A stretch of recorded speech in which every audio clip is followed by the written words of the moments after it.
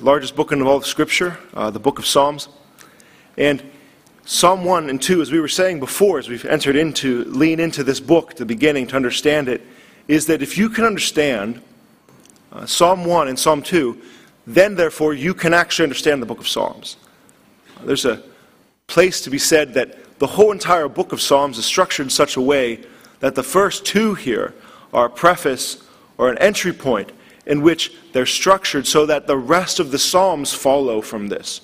That the rest of all of the poetic Psalms that are connected to these two premises, Psalm 1 and Psalm 2. Now we have seen Psalm 1, the blessed man, the man who is truly blessed. And the phrase is, he prospers in all his ways. And that itself, that predicate given to him that he would prosper in all his ways is foreign to us. It's weird. No one prospers in all their ways, but everyone wants to always be successful and prosper. And so that's presented to us. And now, in Psalm 2, we're going to see something different but very similar in not only the blessed man, but now an anointed man. Psalm 2 is this. Why do the nations rage and the peoples plot in vain? The kings of the earth set themselves, and the rulers take counsel together against the Lord and against his anointed, saying, let us burst their bonds apart and cast away their cords from us. Yet he who sits in the heavens laughs. The Lord holds them in derision. Then he will speak to them in his wrath and terrify them in his fury, saying, as for me, I have set my king in Zion, my holy hill. You see the antithesis. There is a strong stance that they're standing against the Lord, and the Lord is saying, very well, but I have a man who is standing for me. It's a battle line. It's a war. It's all the problems of our life. He says this, I will tell the decree. The Lord said to me, you are my son. Today I have begotten you. Ask of me, and I will make the nations your heritage, and the ends of the earth will be your possession. You shall break them with a rod of iron, and dash them in pieces like a potter's vessel. Now therefore, O kings, be wise, be warned, O rulers of the earth. Serve the Lord with fear, and rejoice with trembling. Kiss the Son, lest he be angry and you perish by the way. For his wrath is quickly kindled. Yet blessed are all those who take refuge in him. Do you see how we ended, how we began?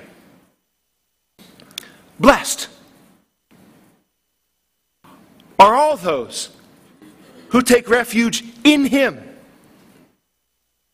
When we were first introduced or invited to the concept of, what if we could be blessed? What if we could be like the blessed man? And we're introduced to another man, an anointed man, and then invited. Not just introduced, but invited to say, therefore go on and be blessed. Find yourself in him. Blessed are all who find him to be their fortress, their great reward, their inheritance. Blessed are all who are in him. I saw a interview a while back. It was an interview in an Irish TV show, actually, in which a British comedian was being interviewed, Stephen Fry. And I've only seen him sometimes on TV. I think the show is called Top Gear. It's a car show. And he and a few guys would just be paid a lot of money to drive expensive cars and do everything every other guy would like to do when they're working all week. So instead of that, you watch the show, and it's pretty fun. Yeah, and it's entertaining, and he does a great job.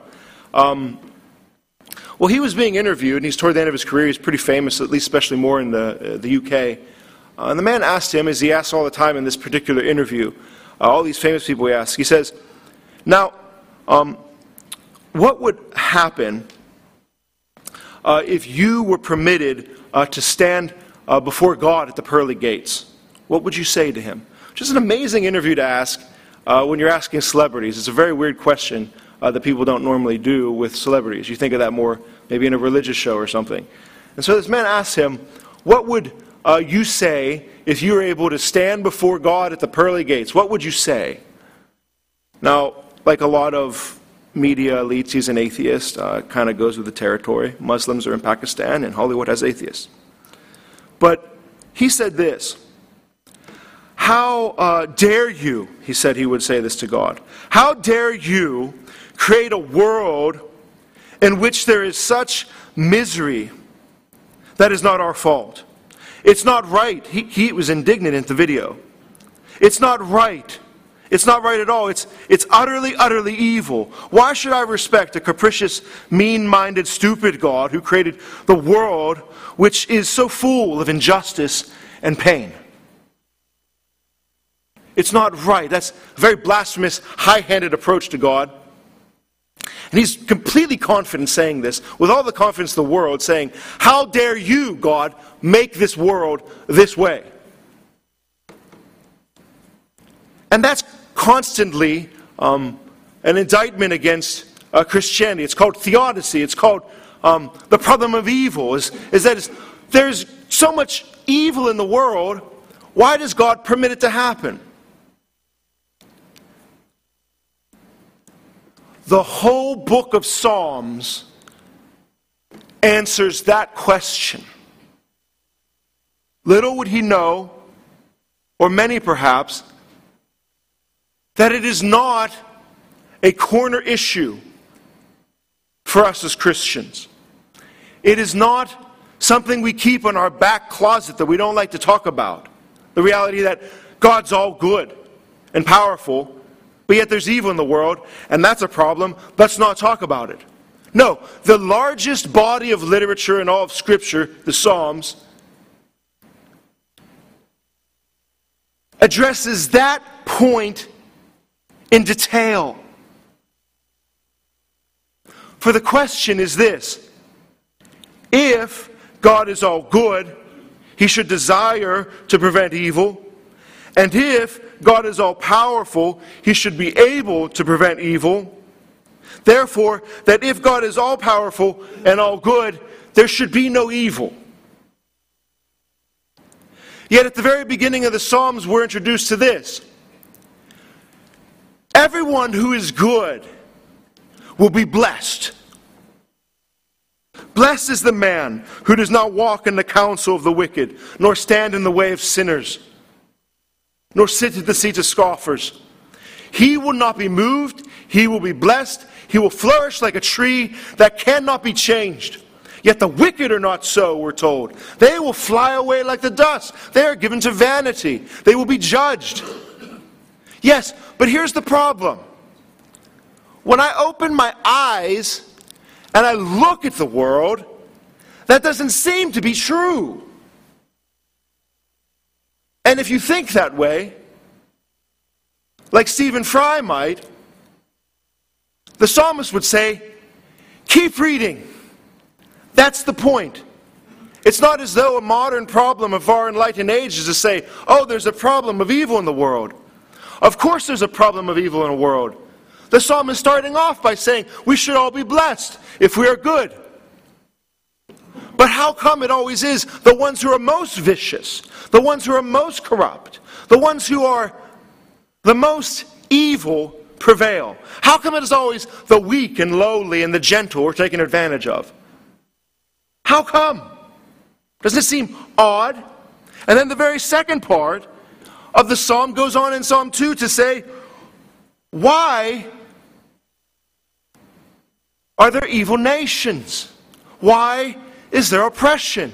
Why is there wickedness and injustice all across the world? But instead of asking the question, why is there evil in the world? Psalm 2 points in an entirely different direction for the same problem. The question is this: why, God says, do the nations rage and the peoples plot in vain against the Lord? That's the question. Coming out from not a rebellious, atheistic, elite, social class Hollywood thinking of raising your fist to God and saying, why would you? The real question is from the top down, in which the psalm says, why are you rebelling against me? And here we are. Every psalm addressing that question in some way or another. For Psalm 73, Asaph says this: now I was envious, this is a psalm, and you'll find this throughout. I was envious of the arrogant. I saw their prosperity, of the wicked. They scoff. Does that sound like Psalm 1? And they speak malice, and their mouths are against heaven. And Asaph in Psalm 73 says, I don't get it. It doesn't make sense. How come all the wicked are able to get away with it? How come all the evil are able to prevail? This is the question asked throughout the whole psalm. How come the preface of all the psalms, which are seeming to be true and make sense, that the good should prevail and the evil should be judged, and that all the nations of the earth should not raise their fists against God, and that God should be good and bring righteousness across all the land? How come it is the case that when I look, it doesn't seem to be the case? What is the problem of evil? The reverse rejoinder of God is that, no, not why is there evil in the world. He flips it to say, why do the nations rage against the Lord and take counsel together? You see, the rebellious nations of Psalm 2 sound very familiar to the wicked people in Psalm 1. For in Psalm 1, they take counsel together, the wicked, that is, they sit and they talk about doing evil, and they stand and they do sinful things, and a righteous man or a blessed man would not take counsel with them. But yet in Psalm 2 we find all the nations, the United Nations, maybe a league of nations, coming together to take counsel together to say, how can we dethrone Yahweh? That is, it seems like the very same seat or chair of counsel that we were guarded to not walk by in Psalm 1. And it's all vanity. In Psalm 1, the wicked are vain. Their wickedness is a blowing of the chaff of the wind. All the dust, all their things are just nothing more than God blowing them away in vanity. And that is exactly how you find the wicked in Psalm 2. All the wicked nations. We're told, why would you conspire and plot in vain? Why would you think you could resist God? And it says particularly that God sits above them and laughs. The image of pure vanity. There is no way that the nations could rage. There is no way anyone could raise their hand against God and resist His will or power. See, we subsist in Him, but He subsists of Himself. That is, the only way, as one theologian, Van Til, once said, the only way you could ever slap God in the face is if you sat on His lap. The only way you could ever rage, the only way you could ever rebel, is because He sustains your life. So He laughs. Pure vanity of wickedness. If God is so powerful, then why does He simply just not stop? Why doesn't He just stop all the wickedness in this world? That's the question. That's what the Psalms are wrestling with. You see, it's one way to look at it logically, like God's all powerful and He's all good. Then why, if He couldn't stop it and He desired to stop it, why doesn't He stop it? That's one thing. You can look at that logically. It's another thing when you lose a loved one. It's another thing when you suffer tragedy. It's another thing when you are set aside with wickedness, when you are oppressed by wickedness, you see. It's not just so much an argument or a way to think. See, the point of the Psalms is they are written out of that despair. David all the time is saying, there's thousands of people surrounding me.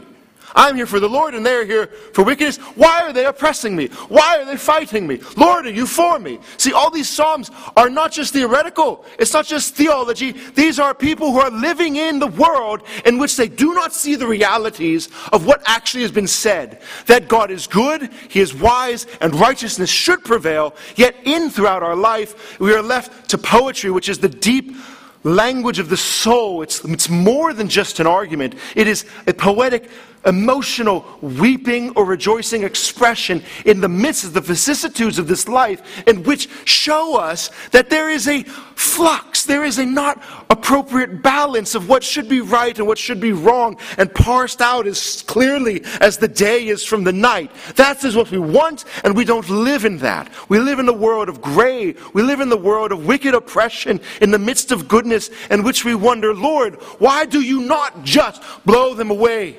Like you said in Psalm 1. Why, if they are dust, could you not just go?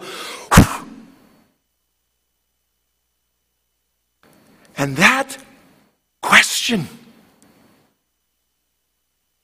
the uncomfortableness and the pain of that question, if you have not asked that, and if you have not felt that, you will read these Psalms, and you won't understand them at all. And they'll be boring to you.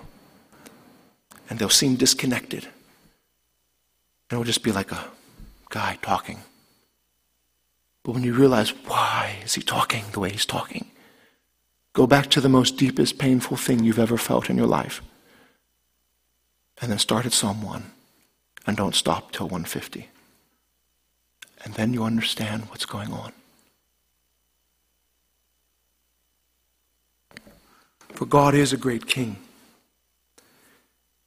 He's not only a great king in his goodness, that is, he would have a desire to prevent evil. And he's not only a great king in his power, that he would have the ability to stop evil at any moment. But he's also a great king in his wisdom, his providence, in that he is able to guide evil toward a greater good. Knowing that, everything else makes sense. If you understand that, and you've meditated that down to the depths of your soul, you are able to stand against anything that could be counter to God's righteousness, any suffering or heartache, to know this: yes, he is good, yes, he is powerful, but he is also immensely wise. That there is a wisdom of God, a providential foresight, in which he is able to take all the vicissitudes of your life and bring them about for good. And what is the greatest of all goods? For his own glory. Because if he is most glorified, then heaven will be heaven. If he gets glorified, you get happy. If you want to be blessed, you have to behold the glory of God. And for you to behold the glory of God, sometimes in God's creation, if you want to crack an atom and find the glory or the power in there, it has to fuse or fission. And the same things with the sufferings of this life. That there is something God is doing, even though he could just go, whew, and he could just stop all the evil. He's permitting it to pass so that a greater light, a greater glory, and a greater blessing would be had at the end of the age. That is, there is a reason, though not perfectly clear, definitely still very rational, and actually something you can put your 2 feet and stand on in the midst of any particular suffering or trial. That God is not only all good or all powerful, but he is all wise.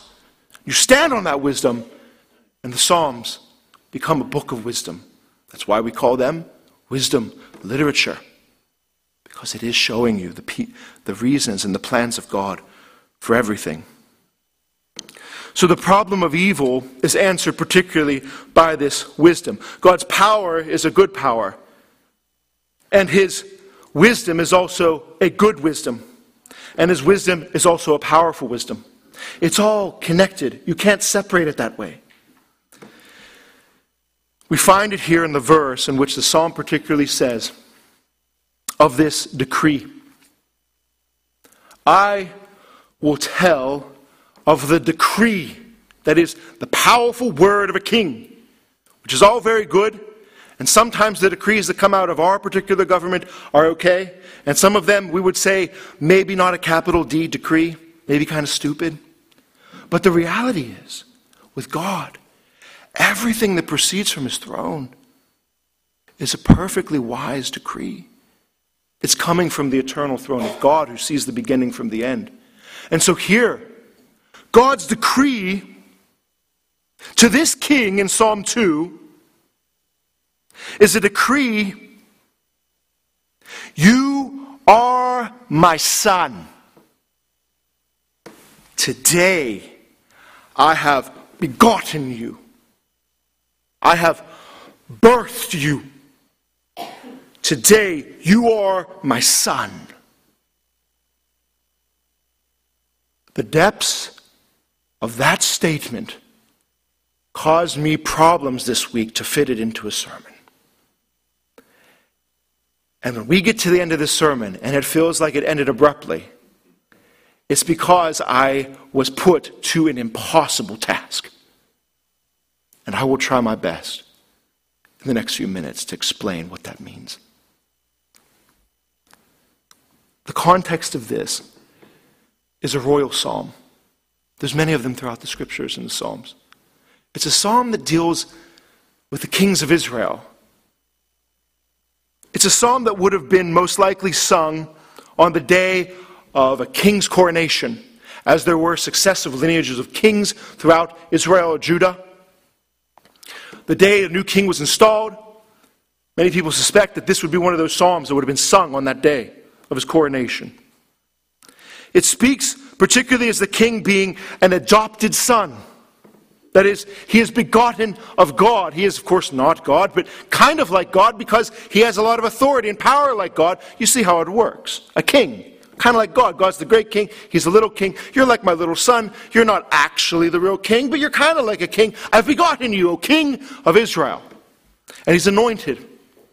Anointed is the day in which the king is smeared with oil. In the Old Testament, anything that's smeared with oil is given a particular specialness. It's a symbol of being uniquely owned by God. It is God's thing.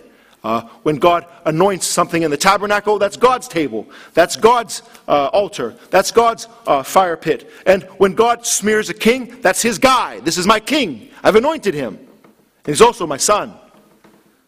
And so it would have been sung on those days. There's many coronation psalms. They would all relate to the lineage of the great King David and all that came after him, from Solomon to King 3 to King 4. It all begins with 1 or 2 Samuel 7:14. God promised David and said, I shall be to him, your lineage, your child, I shall be to him a father, and he shall be to me a son. That's what this psalm is echoing to. The beginning promise given to the greatest king in Israel was David. That the promise is, David, all of your children that come after you that would rule like you in your kingdom, they're going to be mine. They're going to be my sons. And so therefore, every time a king was anointed and installed as coronation, this psalm was sung to say, remember the decree. God always said that the king of Israel would be his own very son. It's a reminder every time a new king was installed. And so there was David, there was Solomon, there's 20 more other kings. Rehoboam, Abijah, Asa, Jehoshaphat, and so on. Now, there's 3 at the end. When you understand a little of the history, this psalm is mysterious and beautiful. There was Jehoiachin, and Zedekiah. The last king of Israel, rather Judah, was Zedekiah. That is, as we know today, when I read the newspaper, I don't see king of Israel such and such decided to do this at United Nations. It's over. There is no king of Israel. Zedekiah was the last one. 2,600 years ago, actually. That's when it was over. Babylon came in and took him out of the city of Jerusalem. They starved him and everyone in it.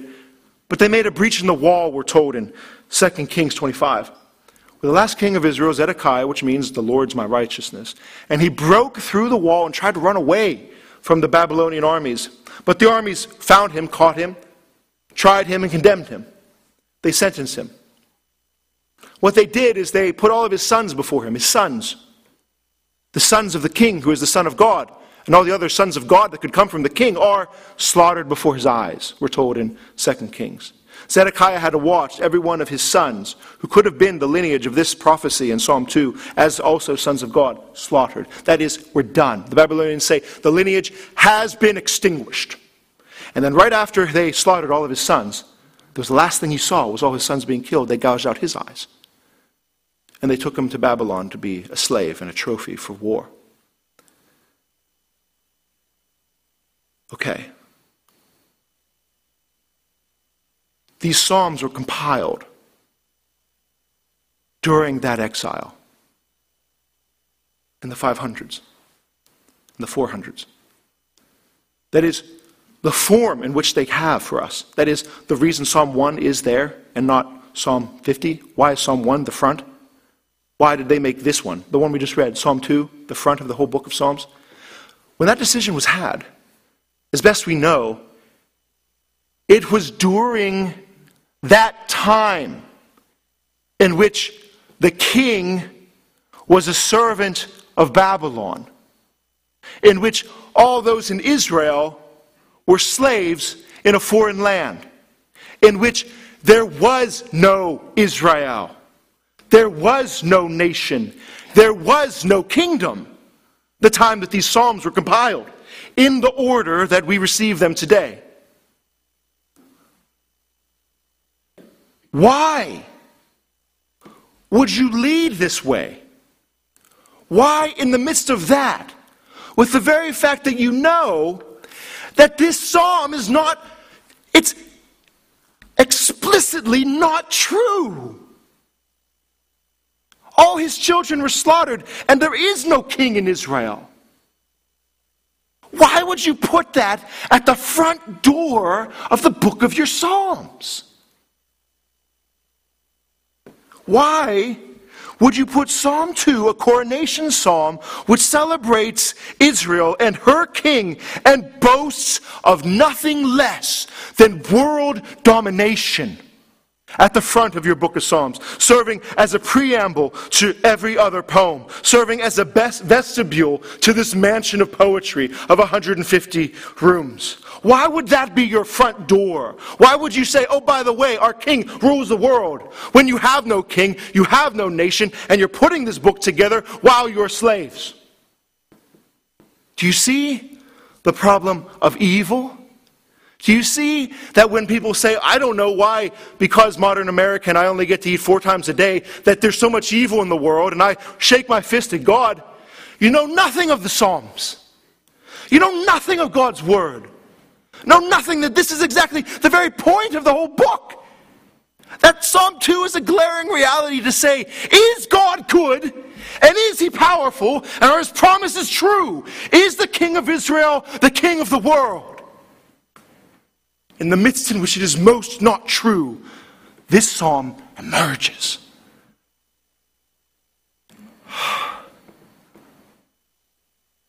Perhaps it is composed in such a way as to not be a contradiction. Perhaps it is composed in such a way as to be a contemplation.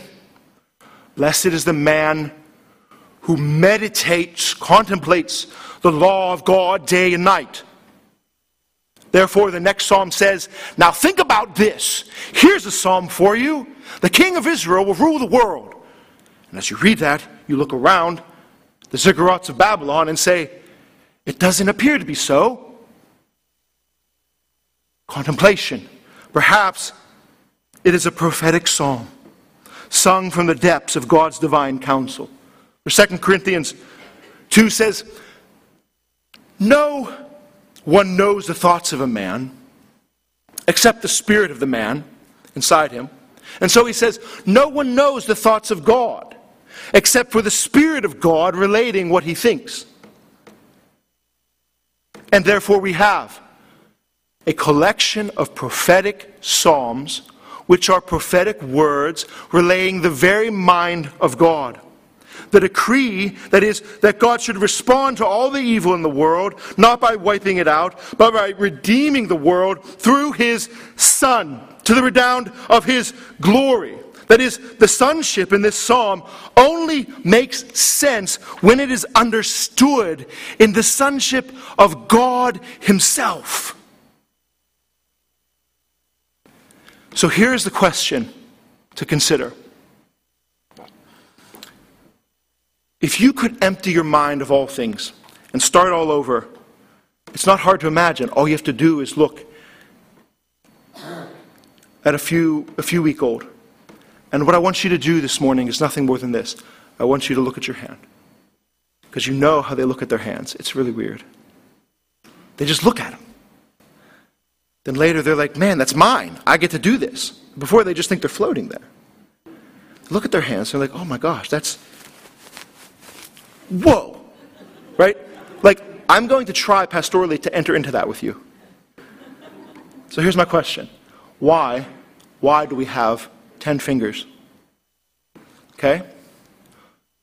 What I'm asking then, not really is why we have 10 fingers. We have 10 fingers because they're here. I'm saying, why in God's mind did He choose to make us with 10 fingers? And of course we all know the answer is because there's 10 commandments in the Bible. You weren't supposed to laugh at that. We know because there's 10 commandments in the Bible, and the moral law is written upon our heart, and we're supposed to exude the will of God into our life, and so that law which is written upon our heart extends out to our hands in all 10 ways. Well, that's easy then. So why do we have 2 eyes, though? That's the question, see? Well, of course we have 2 eyes because there's only 2 great commandments: to love the Lord our God with all our heart, and love one another as ourselves, with our soul, mind, strength. I'm sure you knew that.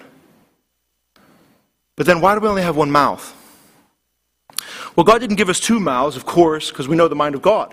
And the mind of God is that in James, it says that you should not be double-tongued or double-speaking. You should speak simply and purely. Don't gossip or slander or lie, like the commandments say. You should speak purely. That is, you should be like a spring of fresh water. See, James says we should not bring blessings and cursings out of the same mouth. Right? Only 1 mouth, which is producing fresh water. You don't have a spring of water that produces fresh water and salt water at the same time. That would be absurd. Of course, that's why we only have 1 mouth. And so after the service, when I'm over there drinking my coffee, feeling like I have accomplished something, you're going to come to me and say, now, Pastor Matthew, are you sure that's right? Like, do you think you might be out on a limb a little bit? And do you know what I would say? You're right, I'm just guessing. It's an informed guess. There's reason biblically for it. But I don't know what God's mind was. Perhaps we will find out why He made us exactly this way. Why not? He made us with an imagination that can consider others. Thank you, Marvel movies. Why did He do it this way, but giving us the potentiality to think other? But here's one more. Why do we beget? Why does life emerge from our loins? Why does it come from our own nature? Why do the storks not drop them from above? Or why don't children emerge like flowers from the ground? He makes other life come out that way. Now see, here why we'll pause and say, this one is not a guess. The other ones, I'm just guessing. This one is different. John 1:14 says, the Word of God became flesh and dwelt among us, and we have seen His glory. Glory as of the only Son from the Father, full of grace and truth. Monogenes, only Son, unique Son. No other Son like this Son. See, that one is not a guess.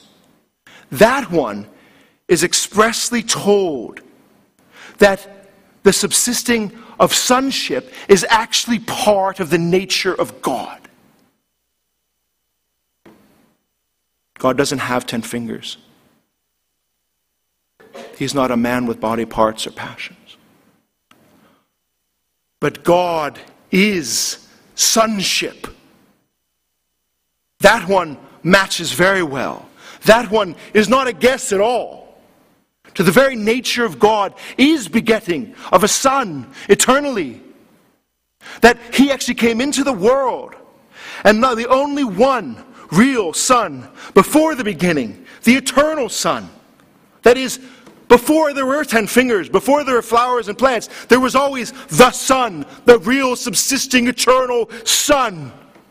And then when we told this in Genesis that Adam was made or begotten in the image of God, and then Adam gave birth to a son who was named Seth, who was called the image of Adam. This imagery is allowed in Genesis, that we are to see ourselves as bearing images to one another, analogous and similar to one another in our horizontal nature, because God has made that analogy connected to us in the way he made us. Because it mirrors what actually is real, which as God is eternally begotten Son. Before time was, there was the Logos, and that Logos is the monogenes, the only unique begotten Son of God. And with that being said, the whole psalm makes sense. See, my daughters right now like playing a card game called Go Fish. They like it a lot. Because God made our minds so beautifully, is that we always are trying to find analogies. We are pattern recognition machines. And they love it. Because if they can get two fish that look similar and put those cards next to each other, they get a dopamine hit like you and I couldn't even dream of. They love it. They love it. And so we play Go Fish, and it's fun. The only problem is, and I've told them the rules, to be fair, you're supposed to hide your cards. And they don't do that, you see. I divvy up the cards. They get their starfish and their dolphins, and all the cards are there. And of course, I hold mine tight, and I look at them, but they lay them out on the table. And so I win every time. And I say, Violet, you wouldn't happen to have a dolphin, would you? And then she looks around, she's not even sure, and I point to it, she's like, oh yeah, here. And she gives it to me. And I say, thank you. Then I go to Lily, now you wouldn't happen to have a starfish. She's like, man, Dad is good. He's really good. And I take her starfish. You see, that is the Lord. All analogies, all likeness, it's in his mind. He can see all the cards. Now see, we guess. I can say to the Lord, Lord, why do we have 10 fingers? I think it's because of this. And he'll say, that's not what I was thinking, go fish. But you see, there is one moment in which the Lord laid his card down. And it was a card of the image of a son. And he said, now this one, this is a card that I want you to know about. I have an eternally begotten Son whom I love so much. And I've made this whole world in one way for you to not travel through it without understanding by analogy something of a love for a son or daughter who looks like you, smells like you, talks like you, walks like you. And your whole heart extends to them everywhere they go. The first time they leave on the school bus, it's as if you could die. He made the whole world that way. So that when in God's infinite wisdom, in Psalm 2, he decided to say, now I will make a king, and he will be called the Son of God. That is to say, our children are not real sons or daughters. And the reason all the kings of Israel failed you see, is because they weren't real sons of God. They were images and types. They could never feel the shoes. The reason it all went under is because it was never real. See, when I say to my daughter, do you have a dolphin? I'm saying, do you have a picture of a dolphin? I'm not saying, let's go swim with a real dolphin. When God says, He is my son, today I have begotten you. You are the king of the world. You will rule the nations with a rod of iron, and no one will resist you. And we say, well, that didn't seem to happen with all the kings of Israel. Of course it didn't, because that psalm is not about them. Just as the same way Psalm 1 is not about us. We are not the blessed man. We have not meditated on God's word day and night. Everything we do cannot absolutely prosper. We are wicked and sinners, and we are only sustained by God's grace despite all of our moral corruptions and failures. And is the same too for the kings of Israel. That is, all of them were never really the Son of God. That there was one only true eternal Son of God. He incarnated himself through the world, through the lineage of David, so that he might rise and reign and say, I will rule the world. And that is the Christ we worship. He is the one who all these psalms are about. And you must understand when we say, well, what could it mean that God loves me?